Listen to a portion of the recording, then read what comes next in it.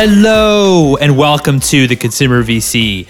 I am your host, Mike Gelb, and on this show, we talk about the world of venture capital and innovation in both consumer technology and consumer products. If you're enjoying this content, you could subscribe to my newsletter, theconsumervc.substack.com, to get each new episode and more consumer news delivered straight to your inbox. Our guest today is Amy Lacey, founder of Cali'flour Foods. Cali'flour makes craveable comfort food that's always low carb, with simple, fresh ingredients and no fillers. That includes pizzas, crusts, flatbreads, crackers, and full-on entrees. We discuss why Amy became an entrepreneur, how she created a cauliflower pizza recipe that wasn't brittle and didn't fall apart, her approach to brand and sales early on, why she decided to partner with a retail-focused investor as opposed to an e-commerce-focused one, how they changed their packaging when they entered stores, and much, much more. Without further ado, here's Amy.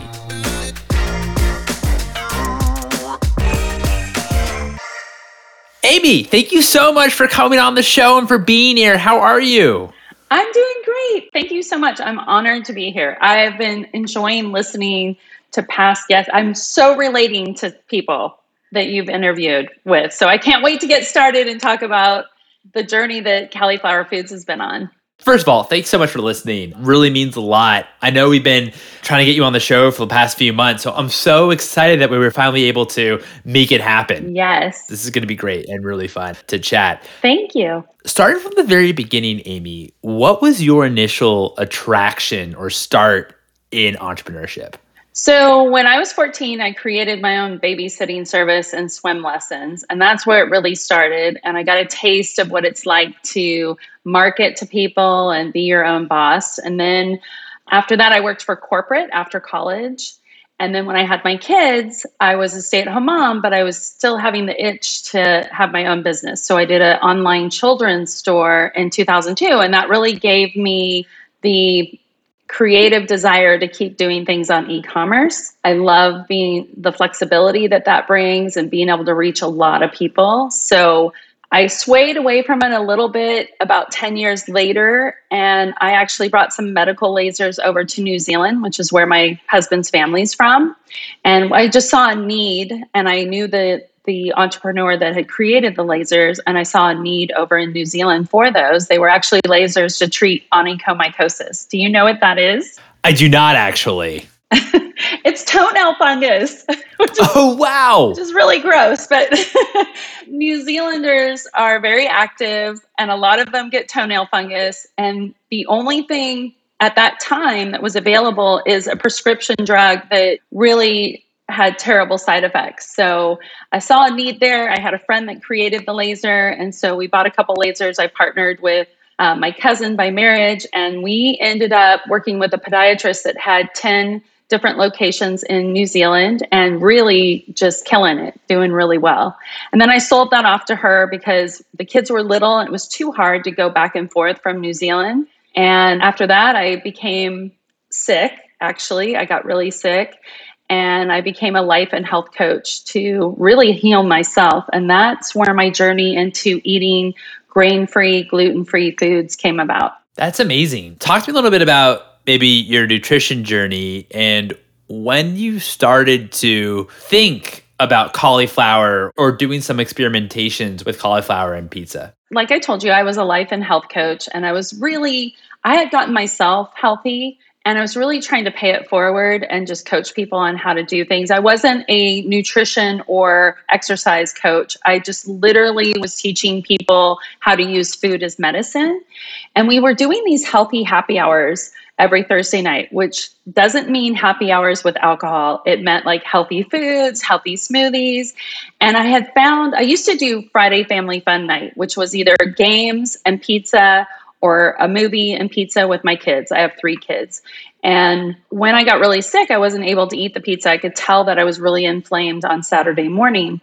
So that was the first thing I was looking for, was a healthy pasta and a healthy pizza. And I came across a recipe that I found online for this cauliflower pizza crust. And I was very skeptical because I didn't eat cauliflower. I didn't even really like cauliflower. And as you know, before the cauliflower craze, cauliflower is like the last Lone Ranger standing on a veggie tray at a party or a Super Bowl party or wherever you're at. I mean, nobody ate the cauliflower. And At the grocery store, it was just a head of cauliflower. Nobody was doing cauliflower rice or any of that. So we experimented. People, my clients and my other health coaches' clients love the cauliflower pizza crust and the zucchini noodles. So we were serving those at every happy hour. And that's how I discovered cauliflower. And the amazing thing about cauliflower is it's so bland, it takes on whatever flavors you put with it. So I was really impressed with the vegetable when I first started working on it. But the first couple pizzas I made fell apart, probably about 9 of them. And then I discovered, actually my daughter's like, why don't you try the juicer? We had a juicer. We were making juices and stuff. And I said, oh, that's a great idea, because we weren't able to get enough of the water out just using cheesecloth, and it was falling apart. So we used the juicer, and it was consistent every time, and it was amazing. I was just about to ask, had you first, when you were thinking about turning cauliflower into dough-like when it came to a pizza, how were you able to work with cauliflower? Because it is so brittle. So the juicer was really like the mechanism that actually was able to get the water out and then be able to actually use it as proper dough. Yes. And you can add things to it. I wasn't doing this at the time. I wasn't adding almond flour, but I was adding cheese as a binder and egg as a binder. So really the egg was the binding ingredient to make it more dough-like. And you're just doing this kind of experimenting. Were you at all thinking about that this could be a business or just something that could be helpful to clients? How are you kind of thinking about it? Just helpful to clients. And then one of my clients is like, where I lived in Northern California, a farmer's market was a really big deal. So one of my clients was like, you should take this to farmer's market. And we did, and it blew up at farmer's market, and a couple local grocery stores picked us up. Again, nothing's in the stores anywhere but a head of cauliflower at this time. And we just discovered that people really wanted it. I started getting calls before farmer's market to pick it up at my house. So I was getting a cottage license. I got so busy. We actually spent Christmas that year, that was 2016, in New Zealand. And I had one person helping me, a friend that was helping me. She was actually my esthetician. She was helping me, and she called me while I was in New Zealand, and she said, have you seen the sales? And I wasn't really paying attention. I had a Shopify website. We'd mostly sold in the grocery store, local grocery store, a local restaurant picked us up, and then farmer's market. And we just started selling like crazy from this one ad that we put out on Facebook. And in January 2017, we sold more in 1 month than we had the entire 2 years previous with the business. So I knew we hit something, and it just kept building up. And by the end of that year, 2017, we had done over 5 million and had not burned a dime building the 5 million sales on e-commerce, which we quickly had to put in systems and find co-packers. I mean, we just grew so fast, so quickly. So what came first when you first started what became Cali'flour? Did you first start by looking at D2C online channel, or did you first start in the actual farmer's market itself? So we first started in farmer's market, and then a couple grocery stores picked us up. And then I said, let's put this online and see what happens. And when we went to farmer's market, we had the zucchini noodles. Nobody was doing that yet. You could make the zucchini noodles. The tools were out there, but you couldn't buy them already done in the grocery store. So we did the zucchini noodles, and we did the cauliflower pizza crust. And we had 2 flavors when we went to farmer's market. We had our sweet red bell pepper, and then our traditional original Italian. And I was like, okay, I can take one of these products to e-com, but I can't take both because it's going to take a lot of money. And so I picked the cauliflower pizza crust because it was really hard to make, and I thought that would be easier to provide to my consumer. And we loved it so much because the pizza crust was so versatile. You could make tacos, you could do it, you could use it as bread. So it seemed like the better product to take to market. When you first started sales doing really, really well for cauliflower, online it's booming. And of course, I'd imagine the zucchini is still selling really well in stores. Or were you in stores as well with zucchini or no? No, we never launched the zucchini in stores. It's really expensive to launch a product. So I had to pick one of them because I was funding it myself. And I picked the cauliflower pizza crust because it was hard to make. And I figured it's going to be hard. People will want to buy it because it'll be hard for them to make. And it was more versatile. There's a lot you could do with it. Totally. That makes sense. And in 2017, you're at 5 million in sales. Is that right? A little over, yes, without burning any money. So, yeah, had a very small team, mostly focused on e-com. We really shared our customers and their success stories by using our product. And one of those stories went viral, and that's how we started really selling a lot.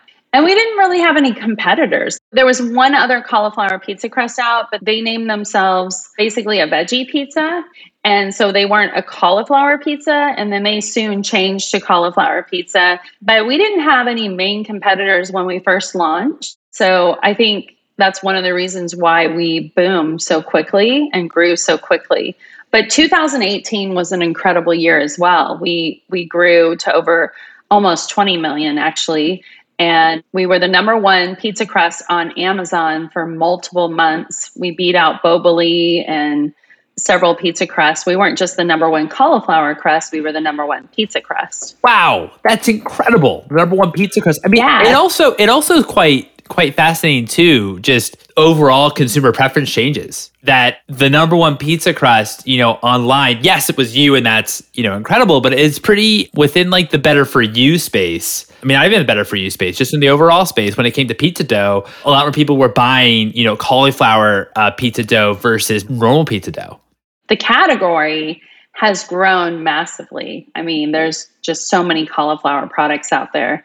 So like I said, when we launched, there was one other company out there that called themselves a veggie pizza, but there wasn't a lot of our major competitors that we have today didn't exist yet. Got it. You're benefiting a lot from being first to market, which is amazing. And I also think it's really impressive that even though what you were previously saying about how you weren't spending a dime on marketing, or were you? We weren't using a marketing agency yet, but once the Facebook ad that we did went viral, and it was of a story of an actual client that really benefited from eating gluten-free and grain-free and low carb.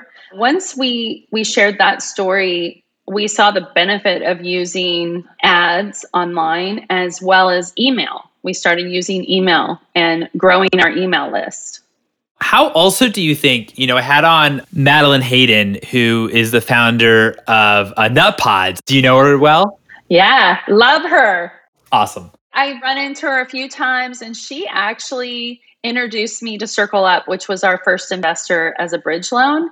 And I love those guys so much. And Madeline really helped me. So many people say this, like, if you don't have experience, surround yourself with people who have been there and done that before. And I consider Madeline a mentor, definitely. That's awesome. That's great. Yeah. Huge fan of Madeline and really appreciate her having her on. One of the things that I thought was maybe the beauty about selling online and e-commerce is that kind of customer feedback wheel being so quick with reviews.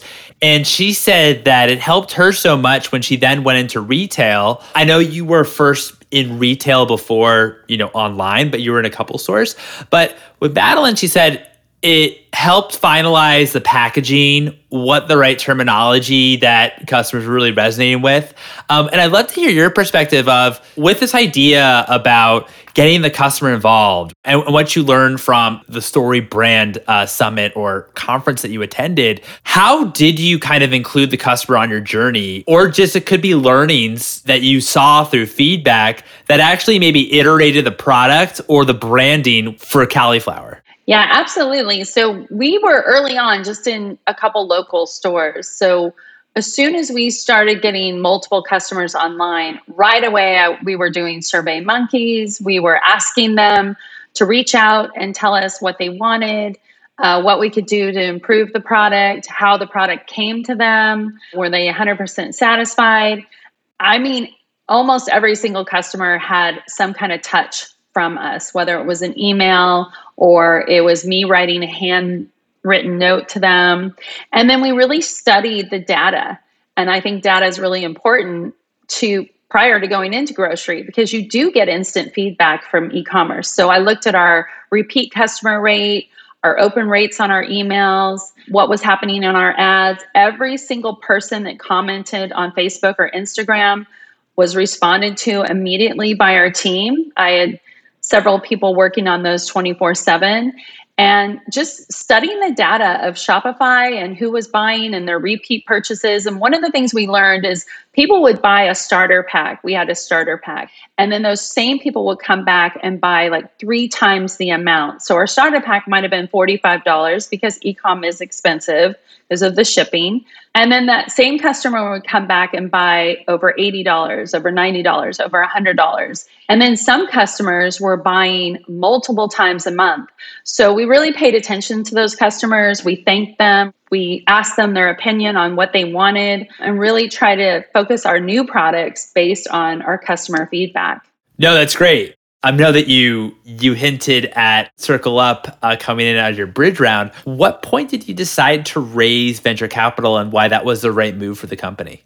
So early on, I was really scrappy. I mean, I had no money. I was putting all the money back into the business. I had hired a bunch of my friends to come alongside me. They were really passionate about the brand. They treated it like it was their own business. We went on a whirlwind tour of the cast of Hamilton was using our product. So we started doing pizza parties for them in New York. We went to the ESPYs, the Emmys, the Teen Choice Awards. We were a pizza in the background like the night before the event. Met a lot of celebrities that loved our product, started promoting it. So we were growing even faster because of all of that publicity. And I lived in Northern California. That's where our business, our home office was at the time. And we also had a little mini pizza bar inside of a grocery store that we were doing as well. And so the campfires that hit Northern California, the town of Paradise, and that was November of 2018. And that really affected my family. Although I didn't live in Paradise, I lived about 20 minutes away. My family was in my house. I was actually down in LA doing some work project, influencer project. And I flew emergently home and I couldn't even get to my house. But we were using N95 masks for months because the air quality was so bad. So I had a taste of what it's like to wear a mask for months before COVID ever hit. And it really prompted me to think, okay, I'm the CEO and the CFO, and really my team's the CMO, and I'm gone a lot and my family needs me. So I had already been offered by a couple people, like low offers, like, well, it sounds great now. And I sometimes think I should have taken it, but I had somebody offer me at Fancy Food $10 million to buy my product to take over the company. And I turned them down because we were doing almost 20 million. And I started thinking, well, there's a lot of people that are interested in this product, and maybe it's time for me to get some help. And then the thing that really sealed it is I got a call one day from Walmart. Now, I didn't reach out to them. I had one sales rep, but they called me. So I flew out to Bentonville, and I was kind of like, I don't think our product's a Walmart product. We were in Whole Foods, Southern California, and quite a few Southern California stores by now. And I thought, I just don't think it's the right fit, but it's Walmart and they're calling you, right? So of course I have to go. And I went, and they had a new buyer. She was a very young buyer, and she paid a lot of attention to influencers. And we had an influencer named Erin Oprea. She's actually been in People magazine, and she charged me very little because she was so passionate about the brand, did a lot of non-paid promotions of the brand. And so I ended up hiring her as an influencer, and that buyer at Walmart loved Erin Oprea. She is the trainer to several country stars. She lives out in Nashville. So like Carrie Underwood is her client, and a lot of very famous people. And so this buyer loves her, had been watching her, learned about our product from her, and then picked up the phone and called us. And when I went out there, she said, I want you to be in every Walmart store, and I want all of your SKUs in Walmart. And by then we had 4 different crusts, and we were in the process of bringing in crackers and pasta. And in our restaurant, we were serving lasagna and enchiladas. And so I knew I had no experience. I also knew that you never want to put all your eggs in one basket. And I knew this was going to be a big PO. And I thought, okay, I've got a great co-packer now. I've got production set up. Like John from Sonoma Brands, I did a handshake deal with a couple people and got burned. So, I was like, Okay, when he was talking about that, I'm like, oh, been there.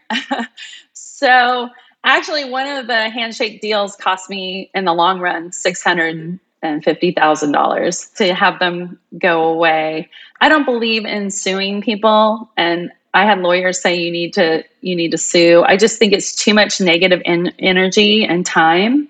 And I've been sued by another brand in this space. And I just don't believe in putting your energy in there. Negative energy comes back negatively. But anyways, when I got the Walmart contract, I was like, okay, I've got fires and my family living in my house with all their pets. And I've got this PO and I'm out of my league. And my team were out of our league. So that's when I thought, okay, I need to start meeting with people. And I don't want just money because I feel like I'm really set with the money part because the business was doing so well. But I want strategy. I need some help. And I had a great advisor. I mean, I always recommend surrounding yourself with people who have been there and done that. I had Bob Burke was one of my advisors. He's on our board. He was amazing. And I just felt like it was time to go out there and look for a strategic to help me and to help me grow. And Steve Hughes had reached out to me. He saw an article about us, and he had actually reached out to me when we were about a $5 million brand. And I had a great conversation with him. And a year later, he asked me to come out to their Boulder home office.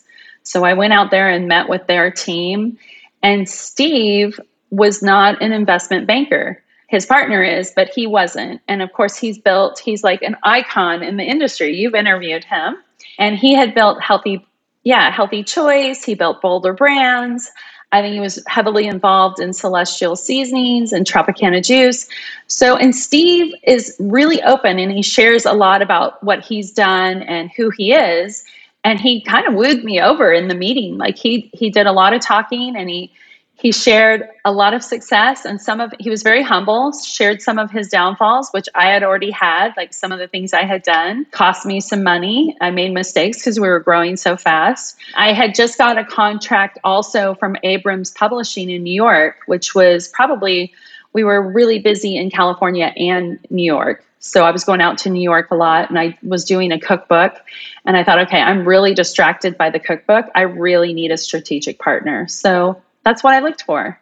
And that's what I found. I really appreciate you sharing that and the reason why you looked for strategic. So remember when we first spoke, there was another fund that was much more e-commerce oriented, right? Yes. That we're also looking to make an investment in you. Was part of the rationale to partner with, Sunrise strategic partners or a fund that obviously had a ton of retail experience is because there's only so far you can go online at that point. And that really, if you want to be a massive brand and create the most impact, you have to go through retail or let's learn a little bit more about your decision-making process. Yeah. So it was really tough. I was very excited about this other team. Not sure I can say who they are, but I'll just tell you they were the major investor in Chewy.com. And they have a ton of e-coms experience. Yes. And I loved the person that I met there as well, because he told me about a story where he turned down an early an opportunity to invest in Facebook. And he turned it down. And he said, I'll never make that mistake again. And they had done the deal with Chewy.com and that turned out to be an amazing deal. He offered me more money than what Sunrise had offered. And so I had to think about it a lot. But again, I had that PO from Walmart and I knew I needed to, have that partner that understood Walmart and understood other retailers like Whole Foods, which we were also in. And Hy-Vee came to us at a food show and said, I want you in all of our stores because we have educators that educate our community on diabetes and various illnesses. So I want you in our stores. So now retail is really picking up. I'm dependent on my co-packer. I'm now ordering product from Italy to come over. I paid like $1.8 million in cash to Italy to deliver crackers and pasta. I went over there and worked and did R&D with them. And then I'm writing this cookbook that ended up being a national bestseller. I needed help. I just was spread so thin. And I have 3 kids that are teenagers. So, and my husband's a physician and he worked 10 years to get to where he was. So he didn't want to give up his practice and join me. So I was really spread thin. And again, I was just wooed by Steve. So I decided not to take the extra money and take the extra strategic that could help me with these grocery stores. That's really great to hear. And obviously, we were connected through Steve, which is great. Steve has been was a fantastic podcast guest, and had the opportunity to meet him in person when I was at Expo West last week, which was awesome. Awesome! Yeah, it was super cool. Super cool. Obviously, I hope that one day we're able to meet in person. I would love to also talk a little bit about distribution within retail, because as you pointed out earlier, why would Walmart want cauliflower, right, in their stores, right? It's a premium product. It's a better for you product. It doesn't sound like a product that Walmart would sell. And I would love to kind of know your perspective. And of course, you walked us through why they were interested. But I'd love to just walk us through your perspective of, is now like within these better for you kind of healthy alternative products where the conventional retailers are now, selling organic and a lot more, and maybe, plant-based alternatives and a lot more of these types of companies. Do you think that now when it comes to retail, that there is so much now overlap and it's hard to really distinguish what's like a conventional retail store versus a, specialty or natural food store? I think so, but I also think the consumers are getting smarter. So the cheaper brands, especially in our category, have a lot of fillers. So they're not as healthy. I mean, some of the cauliflower pizza crust, you might as well eat a Domino's pizza. It's really no different. So I think for Walmart, the buyer was new. She was very young and she was interested in health. And she's like, I think it's time for Walmart to create a healthier, at least a couple doors of healthier products. And that's what she did. She was able to accomplish that. And her boss bought into it. And so she was excited about our brand. Again, she was a huge fan of Aaron And we were I think we were one of the brands. I actually listened to Mark Sisson at a NOSH event, and he talked about how he put like over 300 samples into influencers' hands and how he was really able to utilize influencers before they were charging a lot of money. He was really using them. He was using his own customers as influencers. So I listened to that talk very closely and basically followed his model. And that's how we started using all these influencers, and then had people like the cast of Hamilton reach out to us and the Walmart buyer. So I really think it had to do with just having some organic content out there and influencers that were truly passionate about the brand and weren't looking for a paycheck, a heavy paycheck to promote a brand. I'd love to learn more about your product strategy. Obviously, when you first started, you started with just the cauliflower pizza. This is when you were putting all of your own money into it, right? Didn't have any outside investment. How did you choose to launch new SKUs? So I saw some trends happening. I had already planned on launching crackers, and I was the speaker at NOSH, and I mentioned that. And then about six months later, crackers arrived, cauliflower crackers. I won't say the brand, but they were one of my judges at NOSH. And so I made a mistake of telling them my product line. And within 6 months, they had 3 SKUs of crackers, cauliflower crackers. Yeah, and he was my judge. So it was interesting, but I certainly couldn't eat his product with the ingredients that were in it. It would have made me very sick because of the inflammation and the lupus. So that was my interest in crackers, is getting them out there, getting a cracker out there that I could eat and I could promote. So everything I've done is something that I can actually eat. Matter of fact, at the Las Vegas Pizza Show, I was approached by a co-packer, he co-packs a lot of cauliflower products. And he said, hey, I can make how much are you spending to get your product made? And at the time, we didn't own our manufacturing plant. We do now. And I would love to talk about that in a moment. But at the time, I was using a co-packer, and I told him how much I was paying the co-packer. And that, by the way, that's one of my lessons I've learned. I am such a handshake, tell people everything. And I got so burned so many times that I really learned that you have to be discreet. And you have to do your due diligence before you trust certain people. And don't tell people what you're planning to do until you do it. But anyways, I told him how much we were paying, and he's like, I can make it for half the price, and you will have such better margins, and grocery stores are going to really look at that and look at your margins. And so I was like, okay, I'm really interested. So I came over to his booth, which is this huge booth, and I tried his products, and I was like, okay, tell me the ingredients in here. Because he was making his own cauliflower pizza crust just to kind of play around with it. And I realized if I ate another bite of it, I was going to be sick that night. And I told him, I said, we use fresh cauliflower, and I don't want to deviate from that because I don't want to have to add fillers. And he's like, I don't touch fresh vegetables. I don't do it. I do powder or I'll do puree, but I'll never touch a fresh vegetable. And I knew using powder or pureed cauliflower, you had to add fillers. And so I'm like, no, I can't do it because I'll be lying to my consumer. And I really believe if brands can just stay true to a mission or a cause and be authentic, it may take longer to be successful because maybe it is a higher priced item because you're using such clean ingredients, but it's worth it in the end.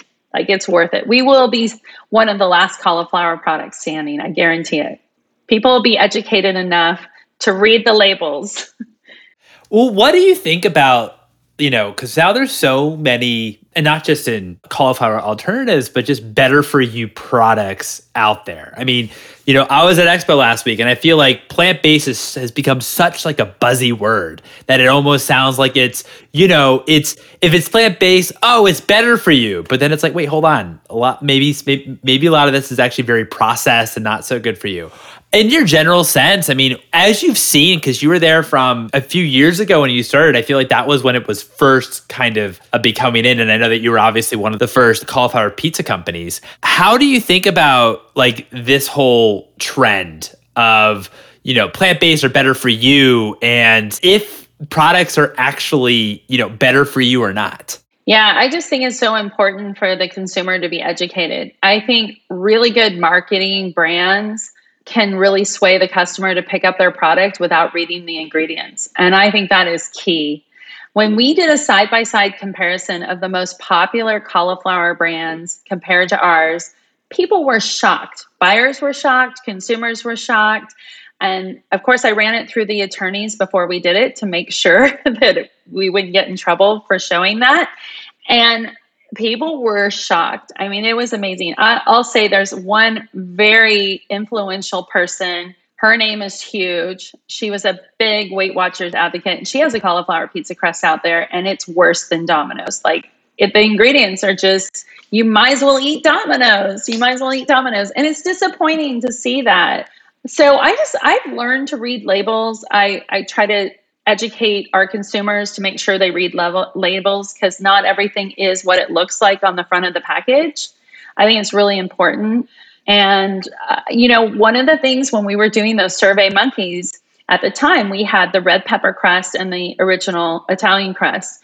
And we kept getting requests for a true plant-based crust. No cheese, no dairy, just a true plant-based. So that's when we created 3 SKUs of plant-based crust for those consumers. And that was back in 2017. So we were seeing the trend then for plant-based. And we listened to our consumers and we put out those products. One of the people that was he's retired now, but he was in the food business for many, many years. He met with a lot of buyers. And I always remember him saying to me, buyers aren't on the internet. They're not on social media. They're not watching what's happening. And the Walmart buyer is a great example of, yes, buyers are getting younger and younger at main grocery stores. I don't know if you've noticed that, and a lot of them are health conscious, and they are looking online to see what's new, what's trending, what are people liking. And so I disagree with that person with all those years of experience that buyers are online, especially the newer buyers, and that it's very important to have a presence online, whether you have an e-com store or not. You need to be online educating your consumer about your product and really promoting your product. Definitely. And I think that is Maybe like a major change that buyers are now, a lot more maybe mindful being online and kind of understanding too. Because I mean, also what we talk about as well on the show is how, Walmart and Target have become very aggressive in terms of bringing in, brands, designator brands into their retail shops. And so definitely, since that's the case, buyers certainly are becoming way more active in terms of online and kind of understanding like what's out there. It's not just the trade shows. Mike Anderson came on as CEO and you decided to step down. What was that transition like? Since you were the one that built up Cauliflower and the brand, and obviously it's done millions and millions in year in revenue. What was that kind of transition like? Well, I love Mike Anderson, by the way. He's a very creative person and he made stuff happen. Like he brought the enchiladas and the lasagna into the business, into grocery. And that is one of our top selling SKUs now. And that was something we were doing at our little restaurant that we had in Chico, California. And he picked up on that right away. And he was all about innovation. And that is I love innovating new products and creating new SKUs. So he and I had that in common. And I was really drawn to his creative process. And we had interviewed a lot of CEOs. Potential CEOs. And that was Steve Hughes's top choice. And Mike was my number 2 choice. I'll admit that because he knows that. It wasn't my top choice, but he was my number 2 choice. And my top choice wasn't available because he was in the middle of selling a brand. So he wasn't available for months. And I knew because of what my family was going through, we had to move out of Northern California because of the fires. And then I had 3 teenagers that they started calling their dad Dr. Mom. They were missing me. I was gone all the time. And so it was harder than I thought it would be. I've got to admit, I was in the brand. Once I let that position go, I needed to trust the process. And I realized that I had control issues letting go of letting somebody else make all the decisions. It was really difficult. And I hear a lot of entrepreneurs say that when they start, because it was like my 4th child. And that's how I considered it. And decisions that were being made that maybe I didn't agree with, it felt like your child dating the wrong person. It just felt like that. And it doesn't mean that they were wrong and I was right. It just meant I was giving up control. And it's kind of like when your kids turn a certain age and you've got to let go or they're never going to grow. And that's kind of how I thought of it. And I had a hard time. As much as I loved Mike, I had a very hard time letting go. So was it the board's decision to have you step down, or was that your own decision? That was my own decision. I really felt like I needed to get people in there that had experience. Now, Mike had never been a CEO before. So that was one thing that maybe I should have looked at is I had some advisors telling me you need to hire somebody that's been a CEO before. Mike was fabulous. And I just was very drawn to him from his innovation and his ability to get things done very fast, like the entrees. He moved at a very fast pace. And that's how we were moving before we brought in the strategic partners. And of course, I was listening to everything that Steve Hughes wanted. And that was his number 1 choice. And he put in his nephew as our CMO. And then he also brought in his daughter-in-law to help build the brand. So some of the changes that they made right away that I agreed with was changing the packaging, because we did that in-house. We just kind of played around and did that in-house. Nobody designed that for us but us. And you could tell when you look at it side by side, it's an amateur versus a professional. And then they also updated the website, which I was begging them to do. We needed an updated website. And there were a few other things I really wanted to do that I still want to do. Like I would love a Cali club or some kind of a club. We started a membership, but I'd love to build that membership back up and really focus on email strategy again as well. But yeah, we had a really strong team to start off with, and we continue to have a very strong team with a lot of experience. And our current CEO is doing a fabulous job. And now we have a new CMO, and he's also doing a fabulous job. And they come from Boulder brands, so Steve knows them very well. And then we've got a fairly new CFO, but he's been in the food business his whole life. He's fairly young, I should say, not new. And he's doing a phenomenal job as well. So what is one book that has inspired you personally and one book that has inspired you professionally? Personally, whenever anybody asks me this, I always go back to the 4 agreements. Because if you can live by the 4 agreements, then you're doing things right, and people are going to recognize that, and you're going to have healthier relationships. I haven't always lived by the 4 agreements, and every time I sway from them, something happens, personally with a relationship that isn't always the best. And then professionally, one of the books that's really helped me is The One Thing. And it's really about focusing on one thing. And in 2018, when I was launching pasta, crackers, we were the number 1 SKU on Amazon for our original Italian, and I was doing a cookbook.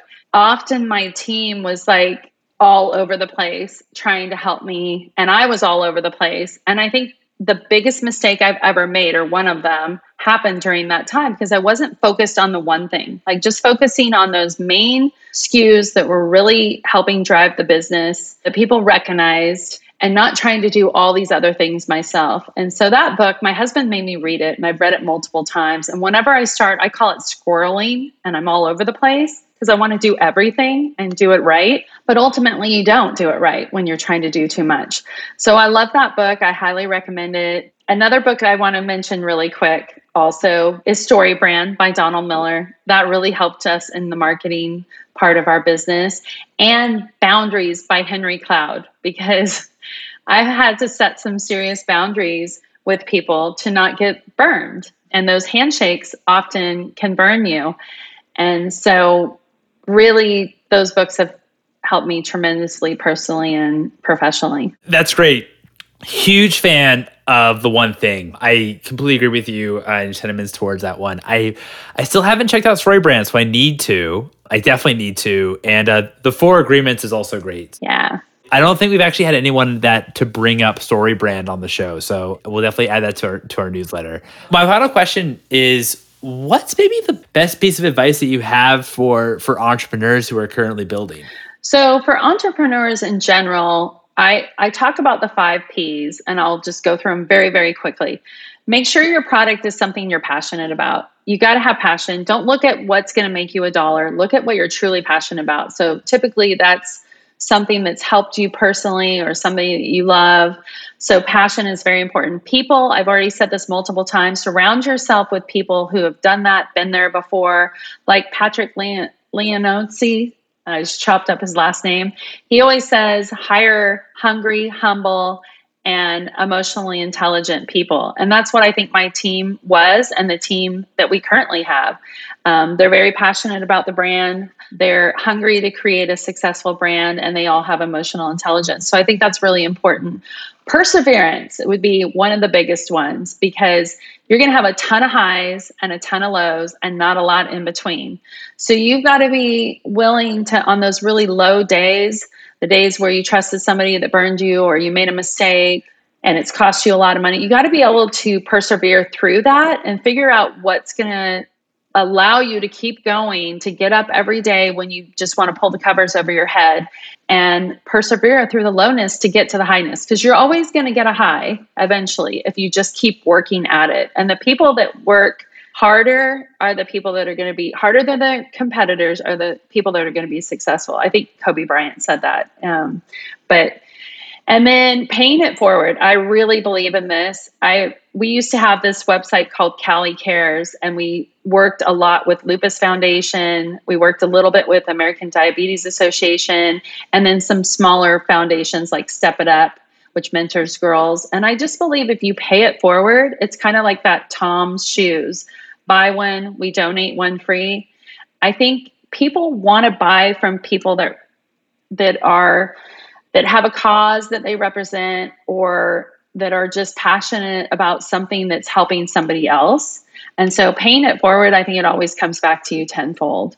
And I believe people buy from people, not always buy the product, but buy from people that they believe in and people that represent a cause that they align themselves with.